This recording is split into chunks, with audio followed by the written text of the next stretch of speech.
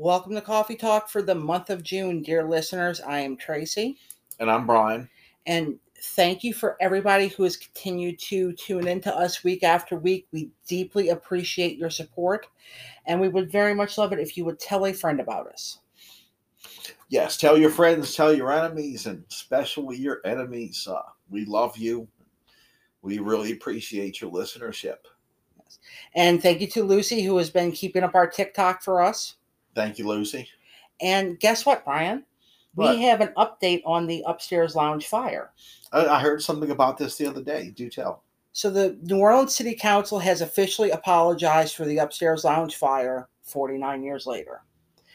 Robert Feisler, a historian who authored a 2018 book about the fire, gave a presentation with harrowing details about the victims' sufferings, along with LGBTQ historian and writer Frank Perez and Gambit political editor Clancy Dubose. Sorry. We love you, Clancy Dubose.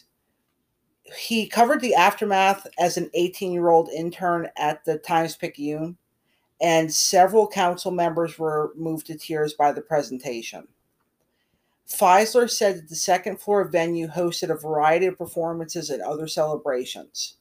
He said, "Not enough is said about the greatness of the UpStairs Lounge gay bar before the disaster. It was a community gathering place, a playhouse for amateur melodramas, a venue for drag performances, Easter bonnet contests, holiday shows, and charitable fundraisers." And last week, as we discussed, several victims of the fire are in an unmarked grave, even some of those whose bodies were identified. We talked about Ferris LeBlanc last week. His family is still trying to bury him, a World War II veteran, in a military cemetery instead of the Potter's Field in New Orleans, where he currently is. So he was a World War II veteran, and his family is still trying to get his remains relocated to a military cemetery. Well, the fact of the matter is, there have been members of the gay community participating in every American war.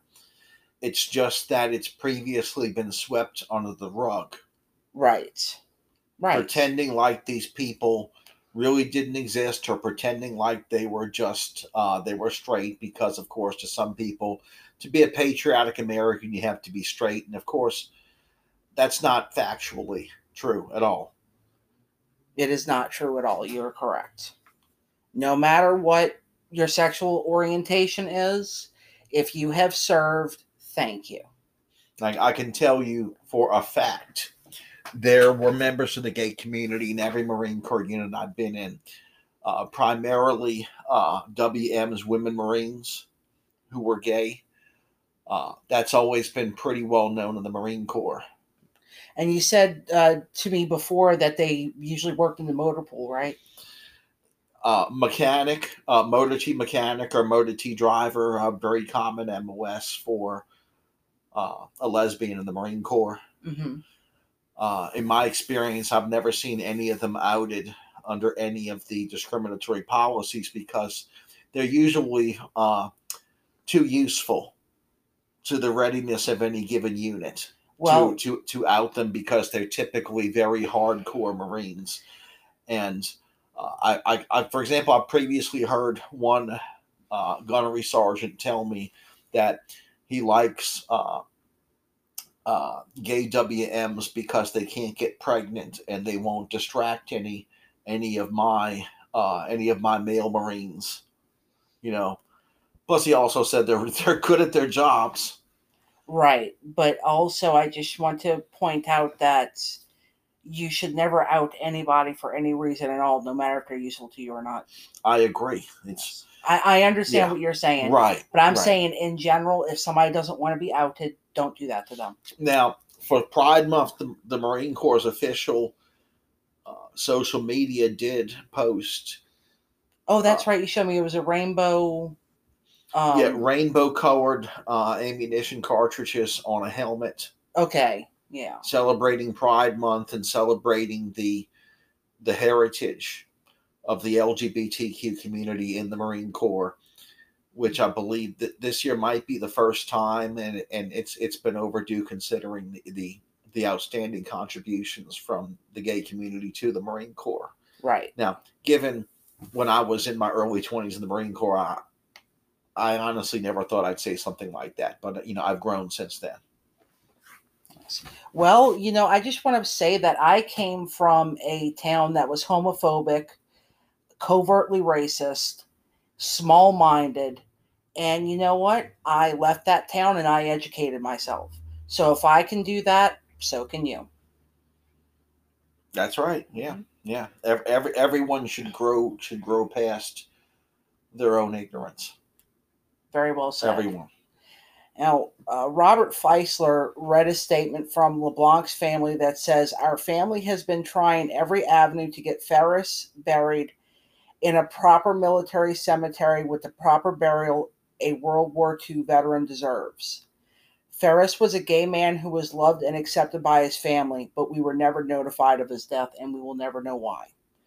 His body had been identified so the city knew his name. Perhaps it was all just too much effort on their part. We all hope for the day when this story will end as it should." So, how about that? He was identified and they knew who he was, but his family was never informed. Yeah, I mean that's one of the things the city of New Orleans was apologizing for. Yes. Like there was an interview a couple of days ago that I listened to on WWL radio. That's our big local radio station for those who don't know. Where the author of that book talked about the indifference with the New Orleans Police Department while the scene was working. Right. He also said that the paper at the time, the Times-Picayune, wouldn't even print the word homosexual. And the funny thing about that, the Times-Picayune was considered to be fairly progressive at that time. Well, but apparently not progressive enough. Not progressive enough, no. But the New Orleans City Council Vice President J.P. Morrell said that the city we are today is not the city we were then, and that the failure of the city to acknowledge what happened inherently prevents the city from learning from it. He also said that he and the rest of the council are going to help families like the LeBlancs,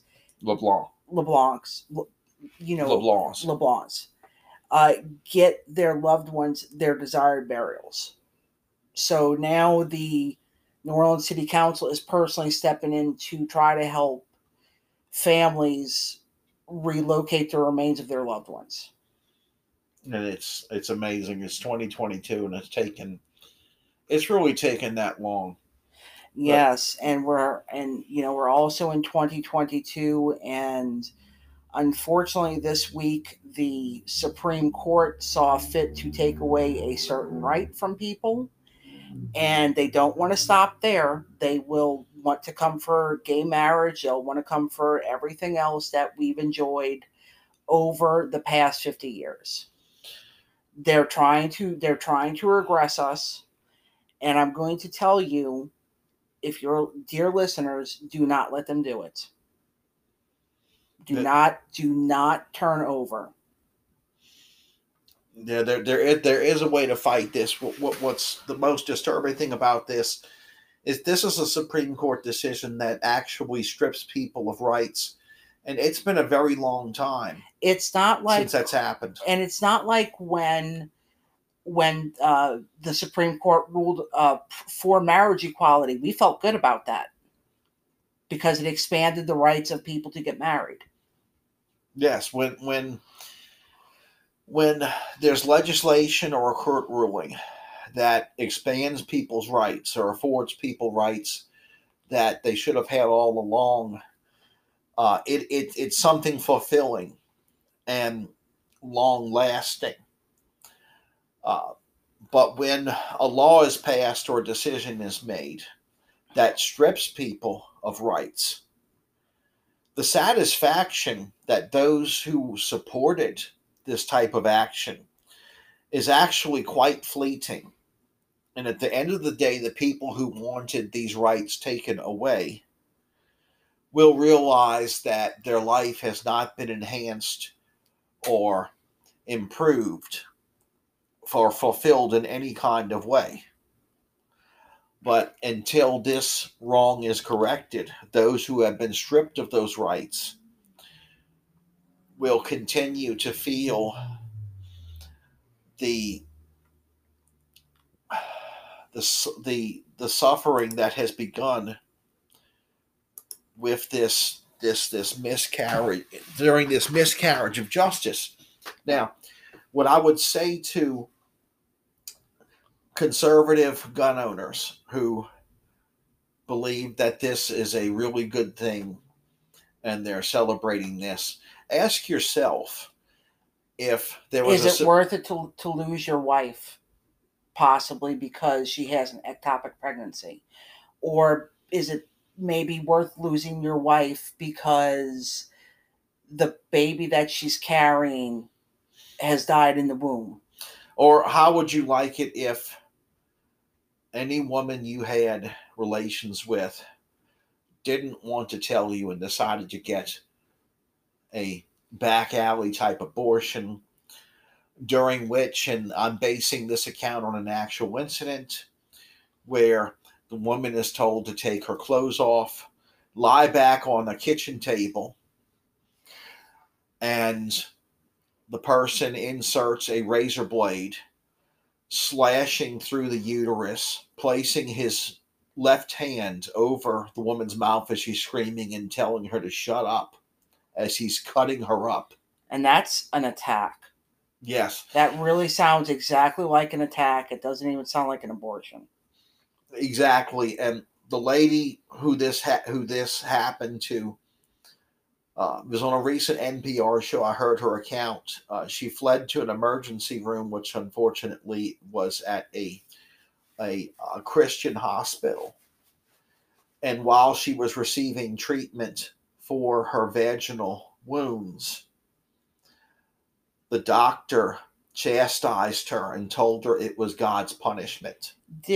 So this is the type of treatment for women that's going to be happening again because of this outrageous decision. But the other point I wanted to make is, let's say if you're a gun owner, which well we are, okay, and there was a Supreme Court decision that would state that deadly force may not be used to defend your home under any circumstances whatsoever.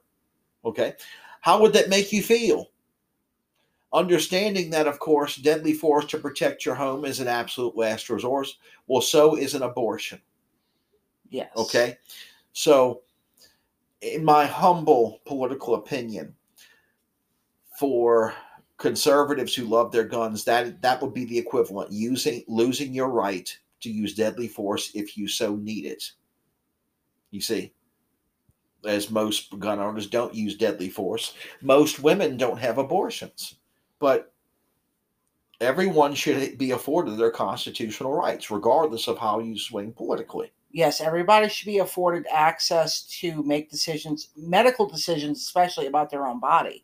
Like if you're in a hospital, okay, and if you need to have an operation, or maybe you might be to a point where machines will have to live for you, you have the choice to put a do not resuscitate on yourself so that you can die peacefully and you won't have to have your life prolonged by machines. So you, as a person who has maybe been the victim of a deadly accident or something like that, you still have that choice to choose whether or not you want to die. But you can't make a decision whether or not you can choose something for yourself medically or emotionally, physically, because there's all sorts of reasons why a person would want to have an abortion, and none of them are your business. Exactly. It's one thing not to believe in abortion or believe that it's right, okay? But it's another thing when you want the government to have an overreach, to have the power to force women to have children. Yes, and what myself and many others are afraid of is that it won't stop here. They want to come for contraception. Some people do need contraception to regulate their periods, and some people need contraception to not have periods at all. There's all kinds of different reasons, again, why people take contraceptions or contraceptives, and they're not your business. So this ruling, of course, opens up a huge can of worms, Yes, it does. and it's going to open for now. It's going to open the way for other things that are going to be very unwelcome to many people. Yes. So if it hasn't been clear to any of you listening to this, yes, we are pro-choice. And I am going to leave a link in the show notes to the Louisiana Abortion Fund, and probably from a couple of other states where abortion is now outlawed, so you can perhaps help women who need abortions in other states get to states that the procedure can be performed for them safely. And perhaps you'll want to leave a link for the Louisiana ACLU. Oh, a good idea. Yes, Louisiana ACLU could always use your support, and I believe that they're trying to work on something right now regarding this. And just know that if you are in a situation where you need help, help is available to you in some sort of way. I don't have all the answers. All I can do is leave links, and hopefully, if you ever need that information, it's there, and you can make a decision about what to do for yourself.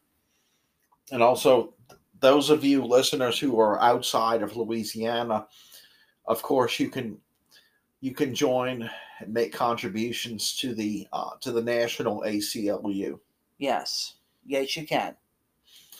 Which now, not everyone agrees with everything that the ACLU does, but Yeah, even me. right, even me too. But the ACLU does believe in protecting the liberties of everyone. Yes. Even though they've taken some unpopular cases, though, but they did so for the sake of precedent and protecting the rights of, well, I guess you could say friendlier people. Yes. Because I mean, at one point they did defend the rights of neo Nazis to march, but they were really defending the rights of everyone to march. Well, yes, and whether or not that was a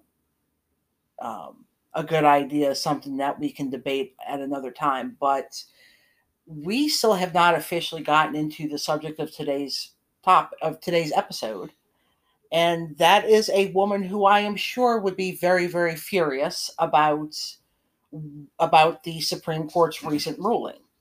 Brian, have you ever heard the name Barbara Scott? Yes. Okay, do you know who she was? Don't remember. It's okay.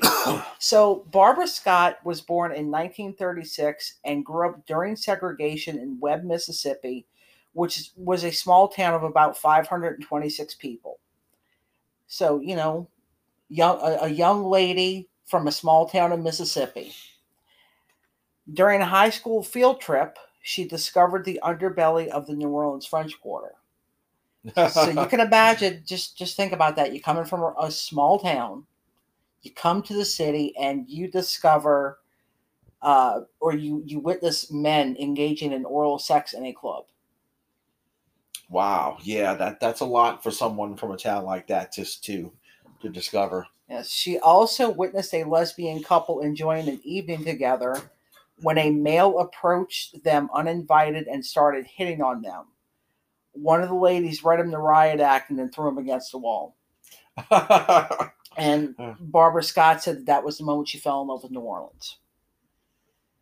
After high school, she studied art at Millsaps College in Mississippi before transferring to the Newcomb College Institute at Tulane University.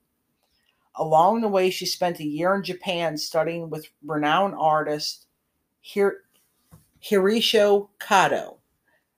And while studying in Japan, she was arrested for espionage.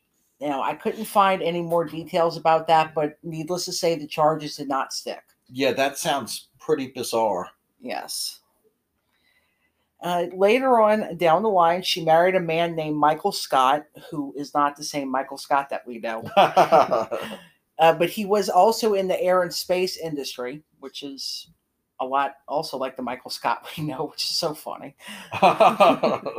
And they moved to San Francisco and had 3 sons. Barbara was a working mom and an account executive with a prominent public relations firm, but she missed New Orleans. And when Lockheed Martin opened in New Orleans, Michael took a job there and they moved back. Yeah, Martin Marietta, the name of the local facility. Is that the one in New Orleans East? Yes, it is the one in New Orleans East.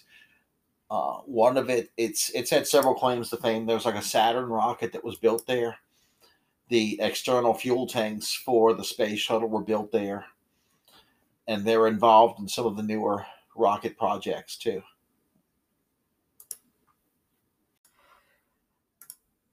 In 1967, Barbara bought an old townhouse at 719 St. Peter Street and had it rezoned so she could open a restaurant called the Fatted Calf. Have you ever heard of that place? That sounds familiar. Yeah, well, it's no longer in business, but when I was looking up information for this topic, Mm-hmm. and I looked up the Fatted Calf, and a lot of people remember it and miss it. Apparently, they had really good burgers. Yeah, I never ate there. Yeah, well, me either. Never ate there, but I heard of it. Well, the Fatted Calf was a local favorite and named one of America's most unique cafes by Venture magazine. Now, Barbara's attention to detail and repairs to old buildings, she restored a building at Burgundy Street, and she also restored the building that the Fatted Calf was in. She won. She was recognized by the city and got 2 Vieux Carré Restoration Awards. Oh. And by this time, Barbara is 32. She is divorced and living her life as a lesbian who was out of the closet. Well, good for her. Good for her. In 1970, she ran for state representative in the New Orleans district, focusing on women, the queer community, the Black community, civil rights, and legalizing cannabis. Oh, okay. That sounds good. The following year, Barbara Scott and a coalition of feminist activities feminist activists, not activities. Sorry. Well, activists are up to feminist activities, so there's that. They founded the Distaff, which was the longest-running feminist newspaper in America. It was edited by Mary Gemmon, and the paper featured writers such as Pat Denton, Clay Latimer, Phyllis Perrin, Suzanne Farr, Darlene Olivio, Donna Swanson, and several others who constituted a key flank in the second wave feminist movement. So, Brian, here we have one woman, okay? She's running a restaurant. She's raising 3 kids. She ran for office. She put together a feminist newspaper. Do you think that was enough for her? Probably not. No one like that is ever satisfied with what they're doing, and nor should they be. Well, you would be right about that. She opened the New Orleans Hotel in Eureka Springs, Arkansas, and advertised it as a feminist hotel. There was a club in the basement that catered to everyone, regardless of their sexual orientation, and Eureka Springs became a mecca to the queer community and feminists. Pretty cool, huh? Oh, yeah. Yeah. And at a certain point, Barbara decided to move her sons to Eureka Springs, and she raised them there until they were in high school, and they relocated to Mississippi. And it was during that time in Mississippi where Barbara met Mary DeSobre. They lived together and traveled the world, and at the age of 47, Barbara went back to Tulane University and earned 4 master's degrees. Wow. She also earned a PhD in gerontology, which is the study of aging. Wow. And unfortunately, after 18 years together, Mary died of cancer, and their Mississippi home had been destroyed by Katrina. Yeah, many That was the forgotten destruction of Hurricane Katrina, was all the Gulf Coast part of It was just Mississippi. leveled. Yeah, completely leveled, and because it's not as famous as New Orleans, it didn't get as much attention. And it really should have. Yeah, the Mississippi Gulf Coast took the direct hit from Katrina. New Orleans actually didn't, which is why that most of the damage from Katrina in New Orleans was from flooding. Well, from the levees breaking. Correct. Yeah. And that's why it flooded, was because the levees broke. Yeah. Not because of the storm itself. Which is what makes it a man-made Katrina for New Orleans, a man-made disaster. Yes. For the Mississippi Gulf Coast, that it was a natural disaster. Exactly. Thank you for putting it that way. Good job. At the age of 80, Barbara remarried a woman named Miriam, and as far as I know, they're still together. And in recent years, Barbara has settled into a quiet, peaceful life in Pass Christian on the Mississippi Gulf Coast.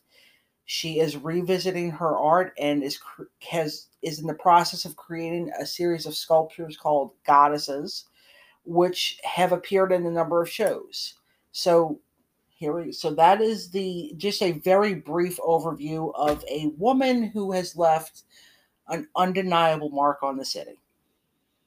Yeah, and it's proof that someone from any community can contribute, make their city a better place. It doesn't matter who you are.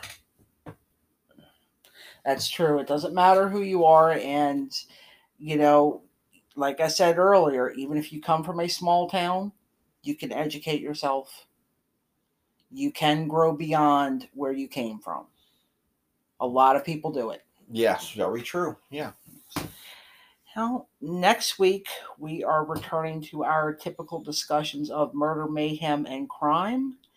And we are going to be talking about the reversal of a certain Jim Crow law that has also left a mark on the state of Louisiana, and not in a good way. You know what I'm talking about, Brian? Yeah. Yeah. Yeah. All right. Well, thank you so much for listening to us again this week, everybody.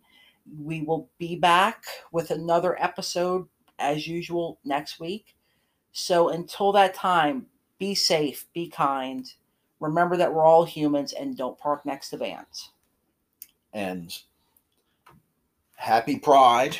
Happy Pride. And if it's dark, if it's dangerous, it does not feel safe to you, don't be there in the first place. And if you are talking to a member of law enforcement in an official capacity and you are not the victim or a witness to a crime, lawyer up. And that's actually especially important to mention this week, because I almost forgot to mention that the Supreme Court has also taken away the requirement that law enforcement, if you are arrested, they no longer have to read you your Miranda rights. You still have those rights, but they don't have to read them to you. And this can be a discussion for another time, but what I'm concerned about is the ripple effect that it might not be taught in police academies anymore, that they have to read the Miranda rights to you. Which that won't be the case with the New Orleans Police Department, because the New Orleans Police Department is still under the federal consent decree, which that is one of the many things stipulated in the consent decree. But brush up on your Miranda rights if you don't know them. Just be quiet. That's your biggest one. Just be quiet and demand a lawyer. Yeah, that's the biggest thing. Don't incriminate yourself. Ever. Oh, and if you're one of the people who are going out to protest, just one last thing, just be very, very careful. Be very careful about who you're around. Listen to the people who are organizing the protest. They've been out there, they've done it, and they're trying to do it to where nobody gets hurt. And also keep this in mind, okay? Be your own lawyer before you need a lawyer, okay? The main objective for a lawyer in a criminal defense procedure is to get you the best possible outcome. That's a key phrase, best possible outcome, okay? But before it leads to that, be your own lawyer. Ask yourself in your mind before you get yourself in trouble, what is the best possible outcome I can get for myself right here and now? And that will be your correct course of action. All right. Well, we're really going to go now. So good night. Good night.